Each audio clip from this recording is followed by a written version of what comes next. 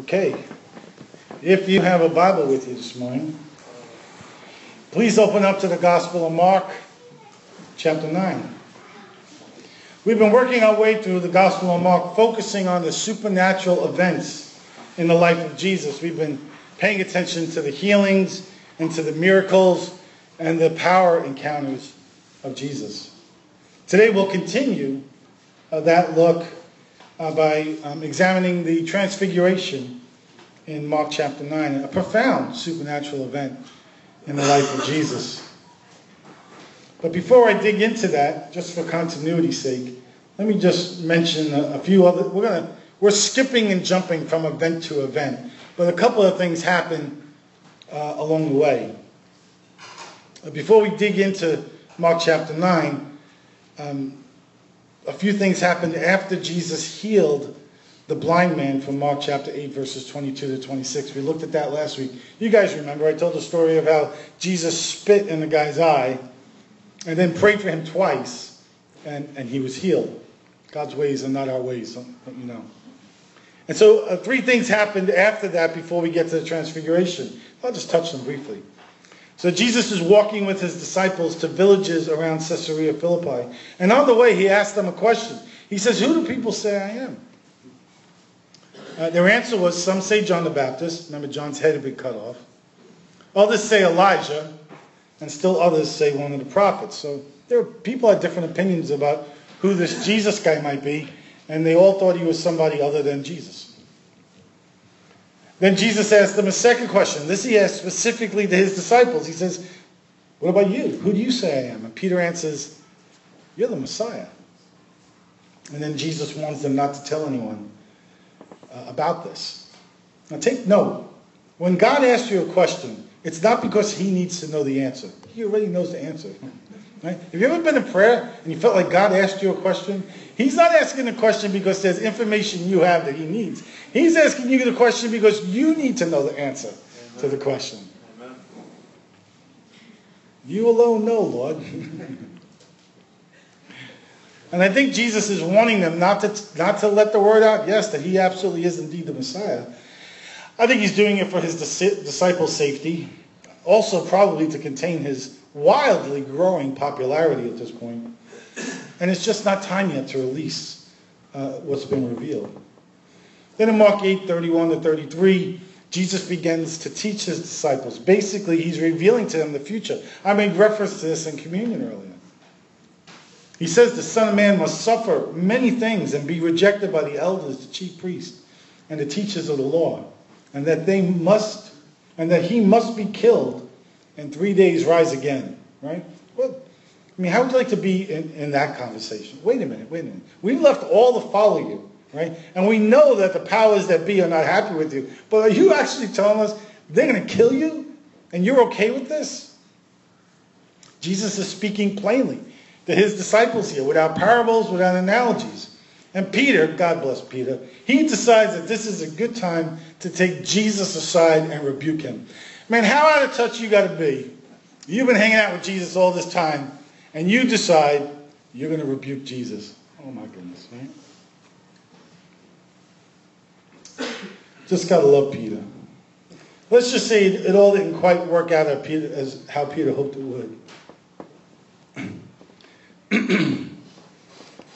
Got a little bit of a sore throat this morning. I'm sorry about that. And then in Mark 8, 34 to 38, Jesus began to teach the crowd about the way of the cross. And this is what he tells them. "Whoever wants to be my disciple must deny themselves, take up their cross, and follow me. For whoever wants to save their life will lose it, but whoever loses their life for me and for the gospel will save it. What good is it for someone to gain the whole world and yet forfeit his soul?" David Guzik, commentator, says this about that passage. He says the cross wasn't about religious ceremonies. It wasn't about traditions and spiritual feelings. The cross was a way to execute people. In these 20 centuries after Jesus, we've done a pretty good job in sanitizing and ritualizing the cross. How would we receive it if Jesus said, "Walk down death row daily and follow me"? Taking up your cross wasn't a journey. It was a one-way trip. There was no return ticket. There was never a round trip. I needed that reminder this week. That's the way to cross. So those are the few things that happened in the rest of chapter 8. Let's move on to chapter 9 and take a look at the transfiguration. Verses 2 to 4. Mark chapter 9. After 6 days, Jesus took Peter, James, and John with him and led them up a high mountain where they were all alone. There he was transfigured before them. His clothes became dazzling white, whiter than anyone in the world could bleach them. And there appeared before them Elijah and Moses, who was talking to Jesus. Wow.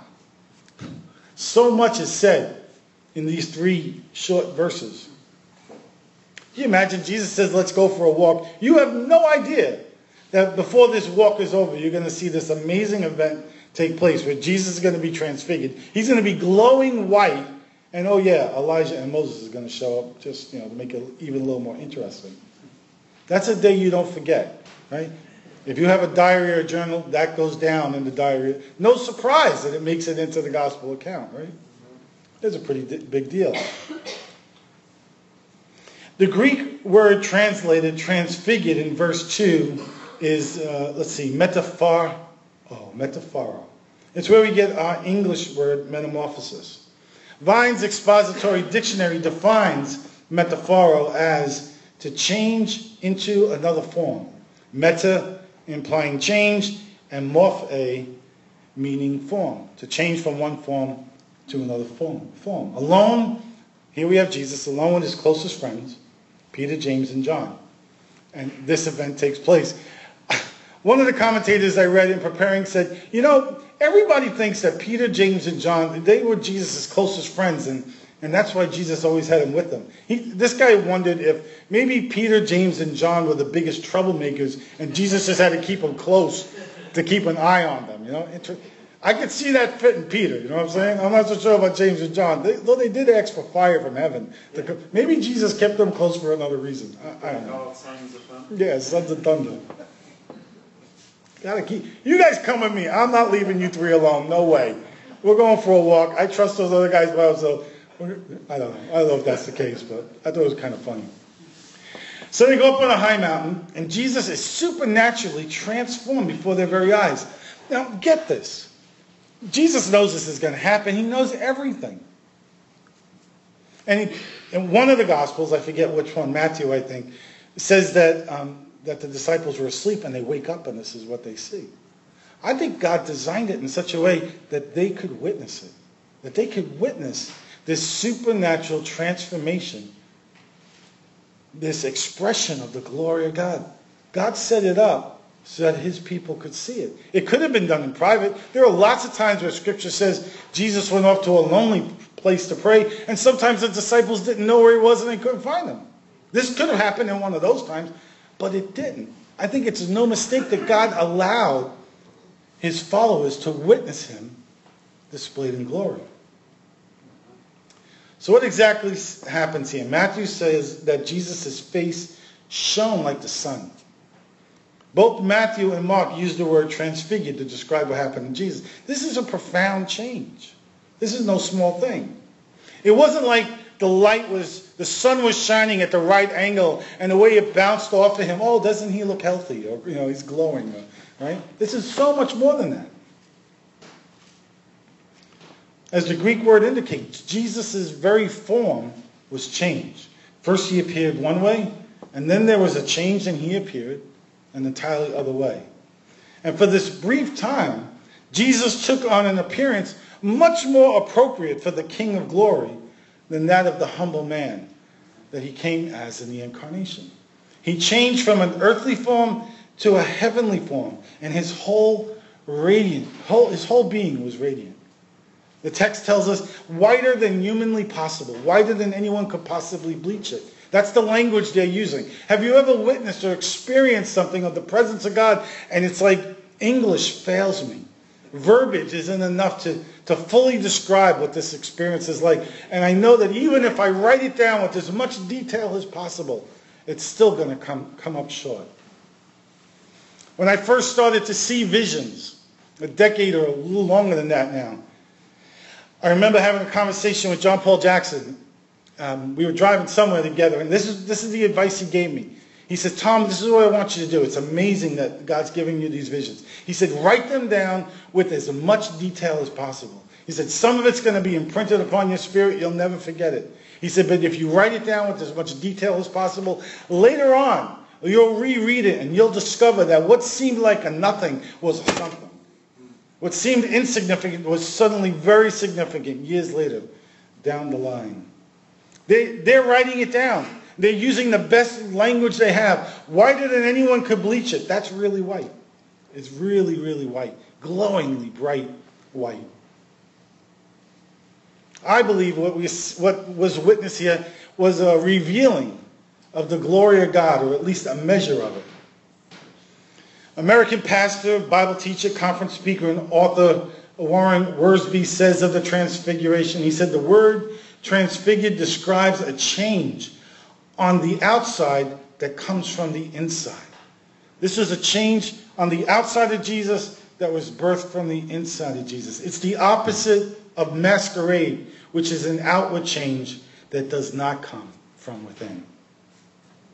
So consider this, that being the case, maybe the real miracle of the transfiguration isn't that Christ's glory is revealed so much as that it's been contained all this time. The God of all the universe comes to earth. The God who's limitless, all-powerful, knows all things, limits himself, limits his glory, and comes to earth because if he had revealed the fullness of his nature, unveiled, it would have annihilated us. We wouldn't have survived the experience. Right? We'd be a little oil spot on the ground. It'd be like stepping on the sun. We couldn't even get that close before we'd be done for. I like to say that love is self-limiting for the sake of another. That we choose to limit ourselves as an expression of love to other people. You ever play tic-tac-toe with a 5-year-old, right? Hopefully you could crush them every game, or at least tie them every game, if you wanted to. But you let them win. Why? Because of the delight you want to see on their face. Right? Love is self-limiting for the sake of another. That's what God did in the incarnation. He limited himself so that we could relate to him. He came down to our level. That's what we see here. The real miracle isn't that some of the glory of God was revealed, but it had been contained all this time.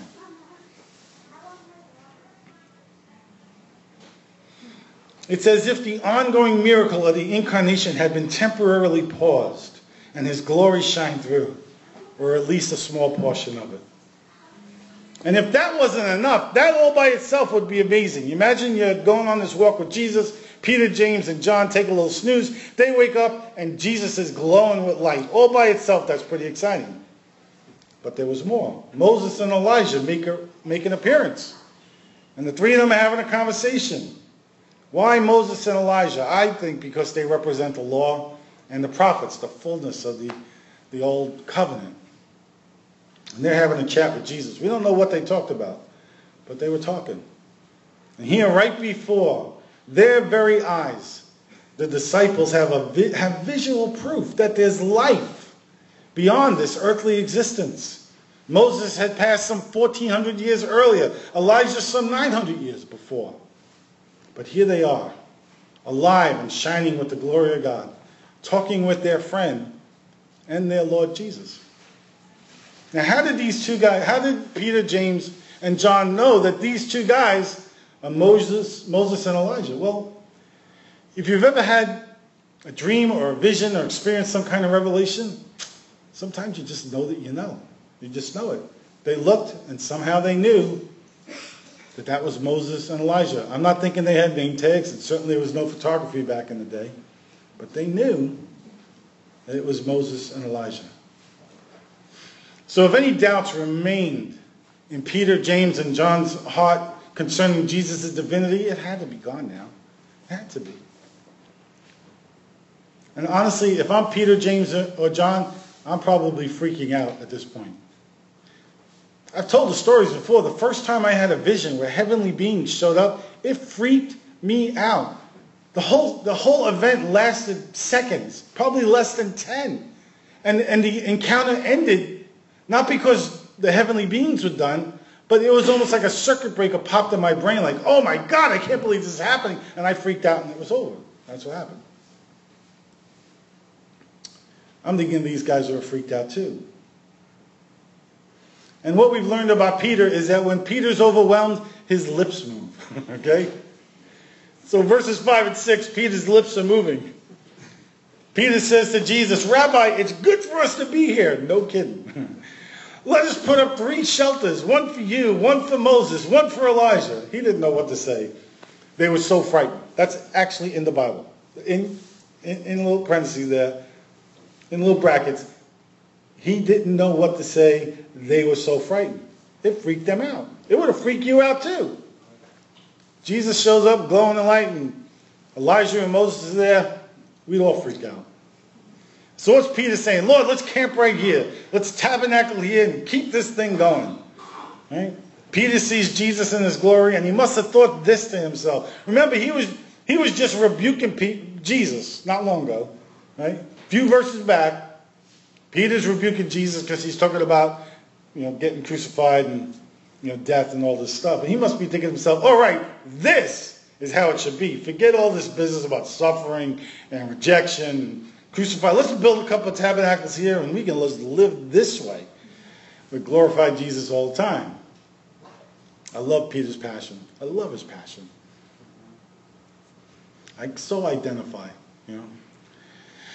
with the passion of Jesus. Charles Spurgeon of Peter says this. He says, Peter was open-hearted, bold, enthusiastic. To my mind, there's something very lovable about Peter. And in my opinion, we need more Peters in the church of the present day.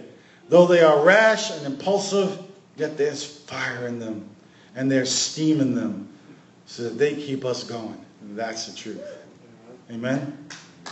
I'll say that again. This is what Spurgeon says about Peter, and I agree with him. Peter was open-hearted, bold, enthusiastic. To my mind, there is something very lovable about Peter, and in my opinion, we need more Peters in the church of the present day.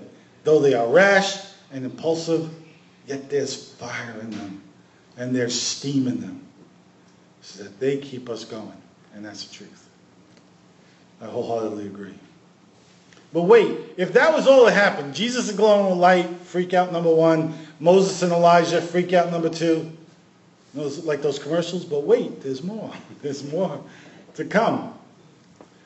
Verses 7 and 8, Mark chapter 9. Then a cloud appeared and covered them, and a voice came from the cloud. This is my son, whom I love. Listen to him.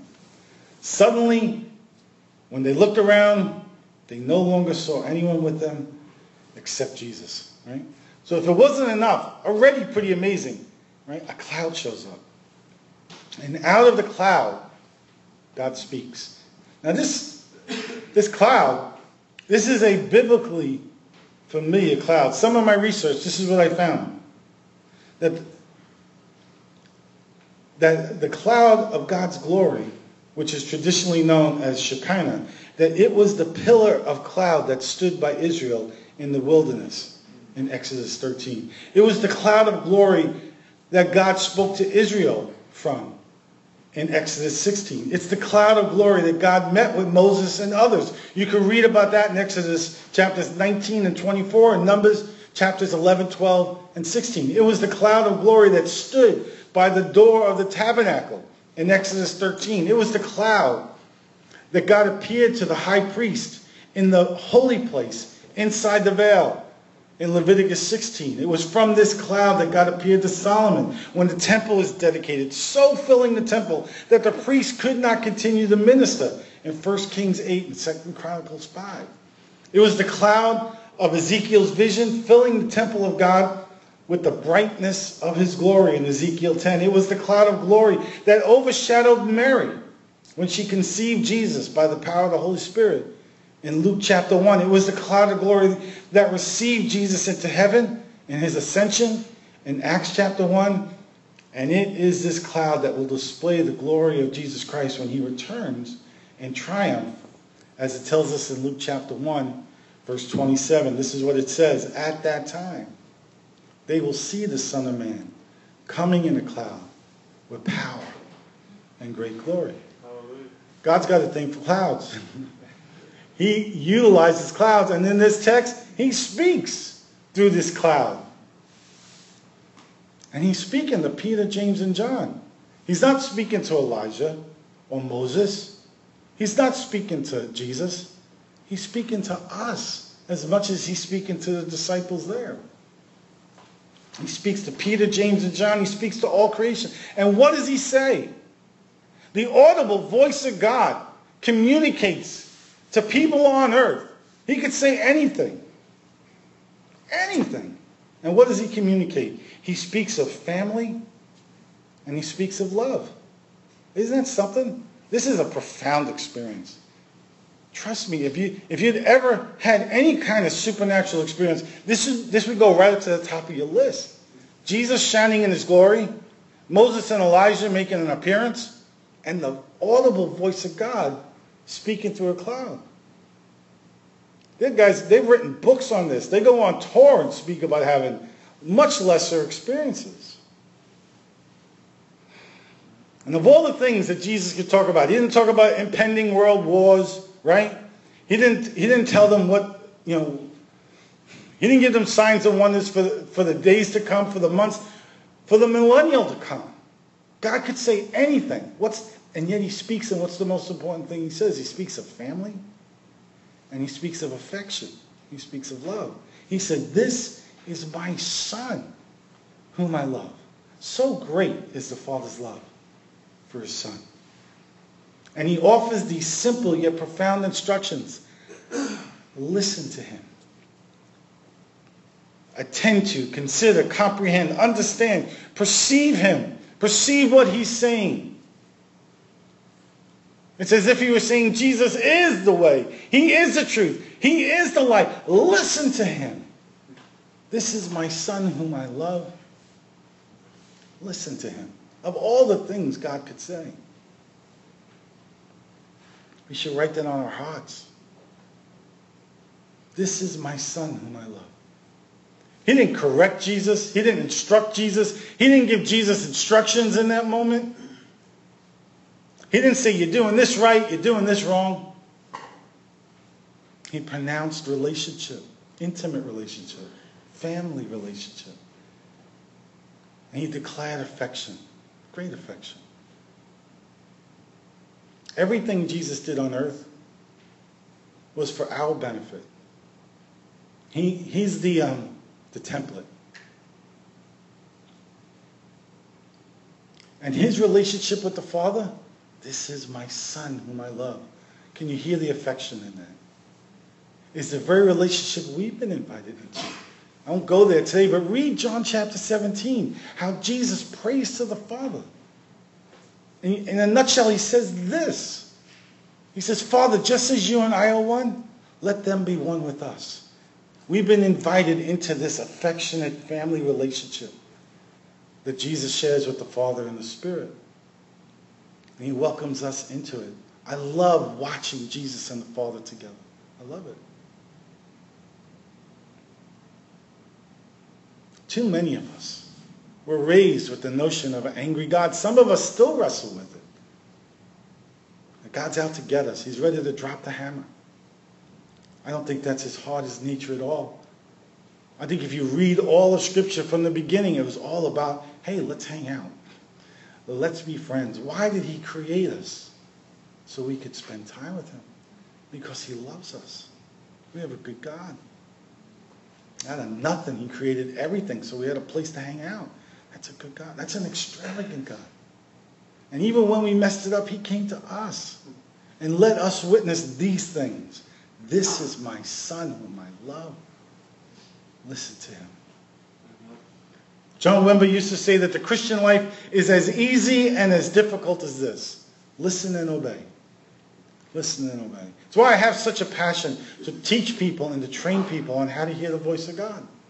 Because any relationship is enhanced when communication is better.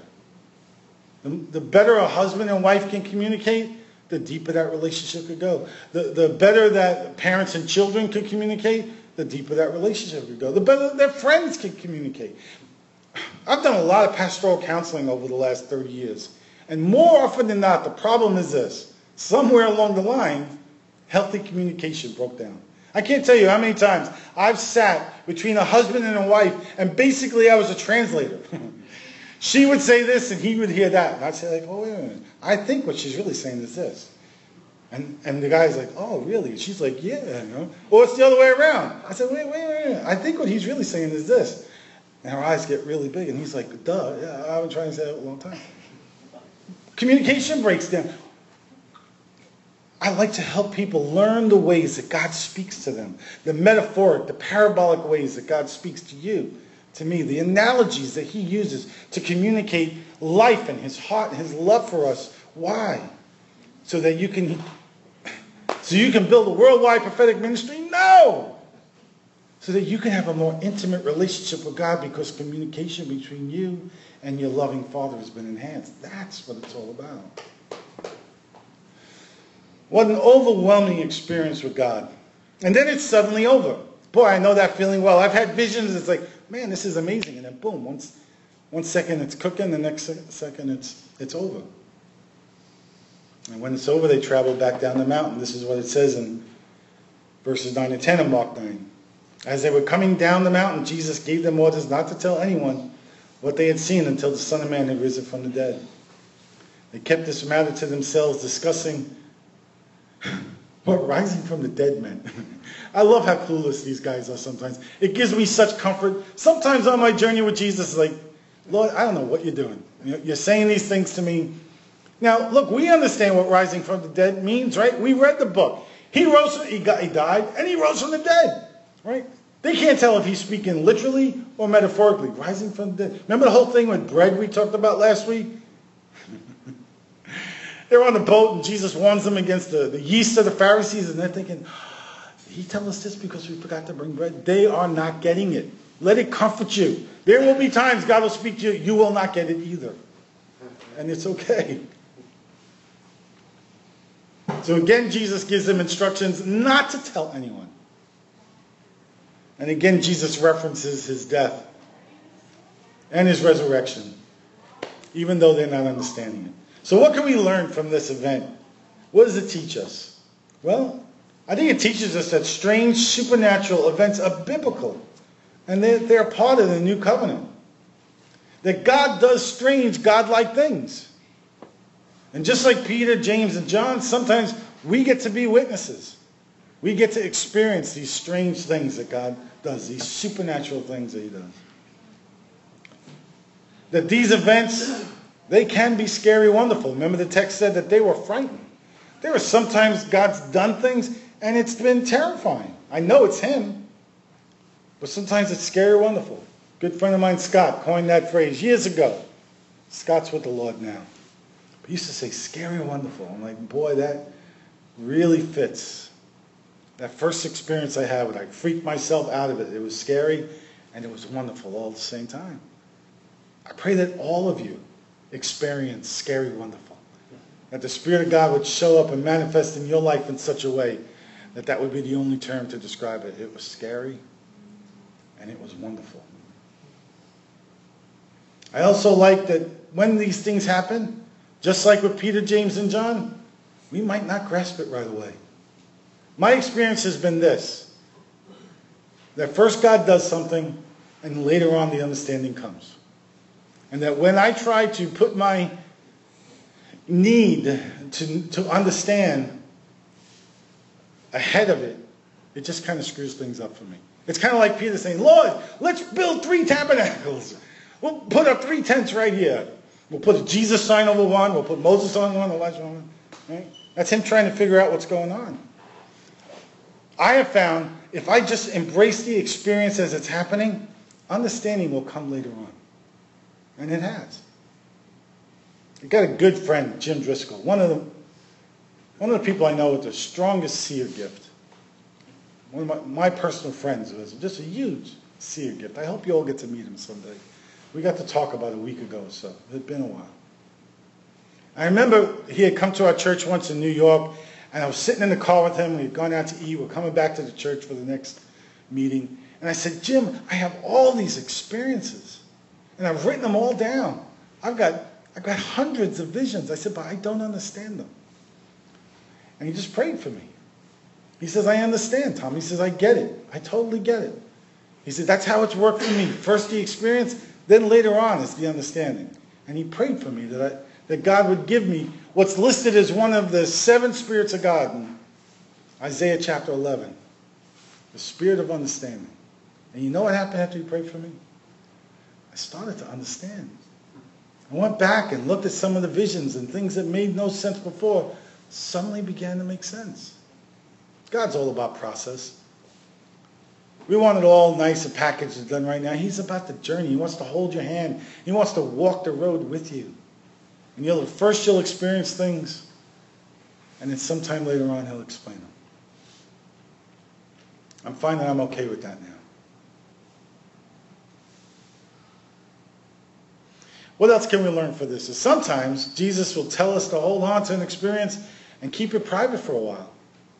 I can honestly tell you, I've seen a lot more in the Spirit than I've ever shared. And I've learned, trial and error. Sometimes I'm so excited about something I've experienced, I want to share it. And as soon as the words come out of my mouth, they kind of fall flat. I'm thinking, that was probably too soon. It wasn't the right timing. Like Jesus told them here, don't say anything about this until after a later date. It's better to deliver things on time. There is a proper timing of the release of supernatural experiences. Truly, much more is revealed than is to be shared. I've learned this, that friends tell secrets to their friends. And if you're a friend who knows how to keep a secret, you'll be told more secrets. And that's how it's been with God. Sometimes he's just a friend telling a secret to his friend. See, because from God's perspective, it's all about relationship. Sometimes we really mess it up and we think it's all about ministry. I get revelation so I can tell people the revelation I got, and so I can book another meeting and they'll buy my tapes. Or they'll support my ministry. Now we've messed it up. What if it's just a friend telling a secret to a friend? What if it's not about ministry, but it's all about relationship? If I could go back a decade and make a profound change, I would do this. I would have spent much less time training people how to do prophetic ministry, and I would have spent much more time training people how to live prophetic lives. And there's a world of difference. I would train people less on how to book a meeting and how to teach a class than I would have taught them how to walk day by day with God in the cool of the day and listen to the secrets he tells you.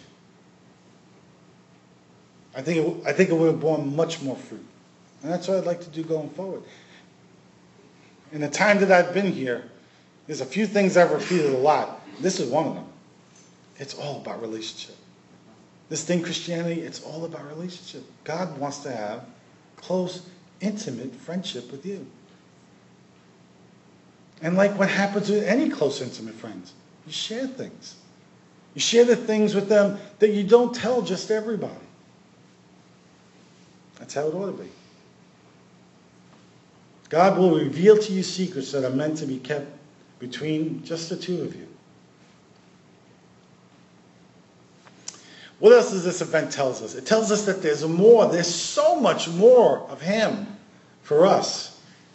I'm convinced that as Christians, we've barely scratched the surface of who God is and what he has for us. Somehow, somewhere, as the centuries went on, we became content with just church on Sunday mornings. That whatever, if it's organ music or choirs or guitars, there's some music and hopefully some decent preaching. We see some of our friends and we go home. That's not what it's about.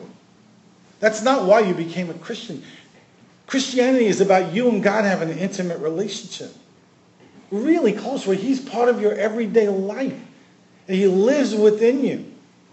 And you walk this journey together. Hopefully when we come together on Sundays, we can share our experiences with one another, and maybe you can be encouraged to go on.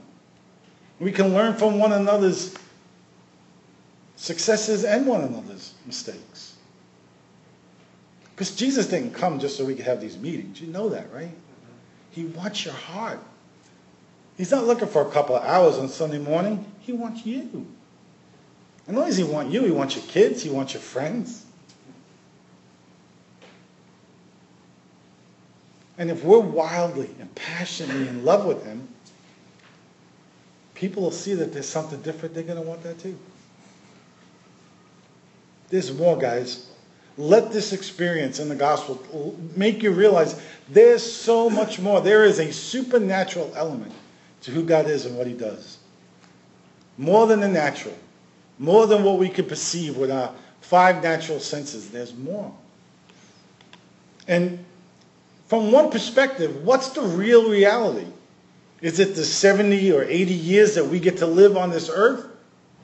Or is it eternity?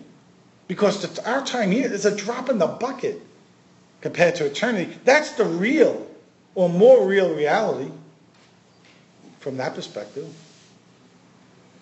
And we get to experience heaven here on earth. We don't have to wait till we get there.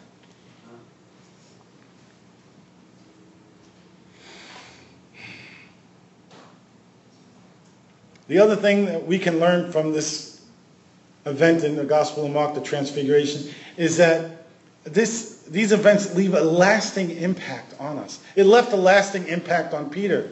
Years later, Peter would write in 2 Peter chapter 1, verses 16 to 18. He writes, "For we did not follow cleverly devised stories when we told you about the coming of the Lord Jesus Christ in power, but we were eyewitnesses of his majesty. He received honor and glory from God the Father when the voice came to him from the majestic glory, saying, 'This is my Son, whom I love. With him I'm well pleased.' We ourselves heard his voice that came from heaven when we were with him on that sacred mountain." Years later, Peter would write, and he's remembering that day. When you have an experience with God, you'll remember it too. I'm such a big fan of people having experiences with God for this reason. If we live intellectual and academic faith only, I can talk you into certain things. And then somebody smarter than me, and there's a whole world of people smarter than me, can come along and talk you out of what I talked you into. However, if you personally experience God, no one will ever be able to take that away from you. I once was blind, but now I see. How it happened, I don't know. I know my eyes are open now. No one will ever take that away from you. These men were forever changed from that day on the mountain. And as C.S. Lewis says, a man who's been in another world does not come back unchanged. They were changed. I've experienced dreams, visions, visitations from heaven, visitations from heavenly beings. I've been taken to heaven in the Spirit. And I can tell you, I've been forever changed. I'm here to tell you this, that God's no respecter of persons. And of this I'm convinced, that if he can do supernatural things and have supernatural experience and events in this guy's life, this ordinary fat kid from Brooklyn, if he could do it with me, he could certainly do it with you. I'm here to testify that God will take the least. I brought nothing to the table. I came to Jesus because I beat up my best friend and put him in the hospital. That's how I came to Jesus. You know the name Zawacki means fool? My last name means fool. It means nothing. It means nobody. When Polish people came to Ellis Island to immigrate into the U.S., when the processors couldn't pronounce the unusual Polish names, they'd say, Zawacki. It meant crazy person. That's what it meant. Or troublemaker. That's who God chose. He took the nothing, the nobody, the fool, the troublemaker. He took the least and decided that he would do amazing things in my life for this reason. To let you know that he has set the bar really low. And that if he does it for me, he'll gladly do it for you. Because I'm just a regular guy, man. There's nothing special about me at all except for him. He chose me. He can certainly do it in you. So let's pray. Let's pray. I feel the Spirit of God this morning. Holy Spirit, we welcome you here. Let's stir things up, Lord. Stir things up. We want more of you, Lord. We want to experience more of you. We want to hear you like we've never heard you before. We want to see you like we've never seen you before.